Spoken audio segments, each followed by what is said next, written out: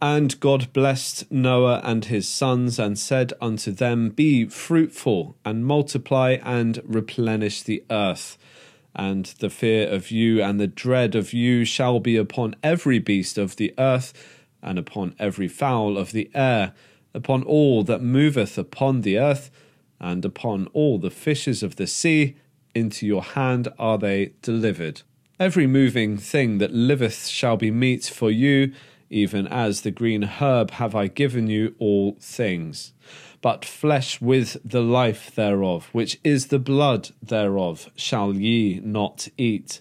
And surely your blood of your lives will I require. At the hand of every beast will I require it, and at the hands of man.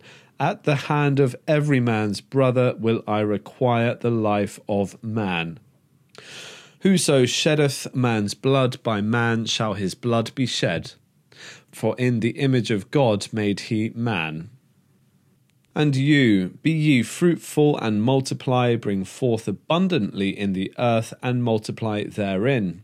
And God spake unto Noah and to his sons with him, saying, And I, behold, I establish my covenant with you, and with your seed after you, and with every living creature that is with you, of the fowl, of the cattle, and of every beast of the earth with you, from all that go out of the ark, to every beast of the earth. And I will establish my covenant with you. Neither shall all flesh be cut off any more by the waters of a flood, neither shall there any more be a flood to destroy the earth. And God said, This is the token of the covenant which I make between me and you and every living creature that is with you for perpetual generations. I do set my bow in the cloud, and it shall be for a token of a covenant between me and the earth. And it shall come to pass, when I bring a cloud over the earth, that the bow shall be seen in the cloud.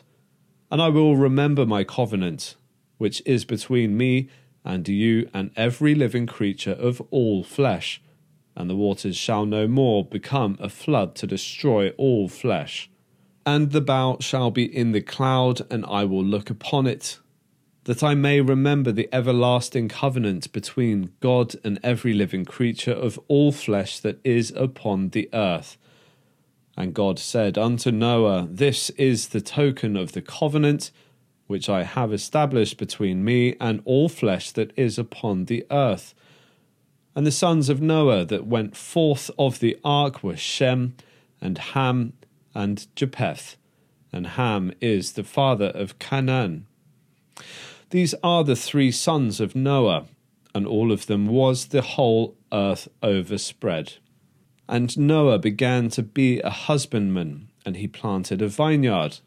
And he drank of the wine and was drunken, and he was uncovered within his tent.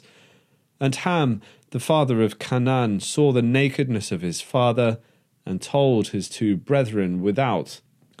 And Shem and Japheth took a garment and laid it upon both their shoulders, and went backwards and covered the nakedness of their father, and their faces were backward, and they saw not their father's nakedness.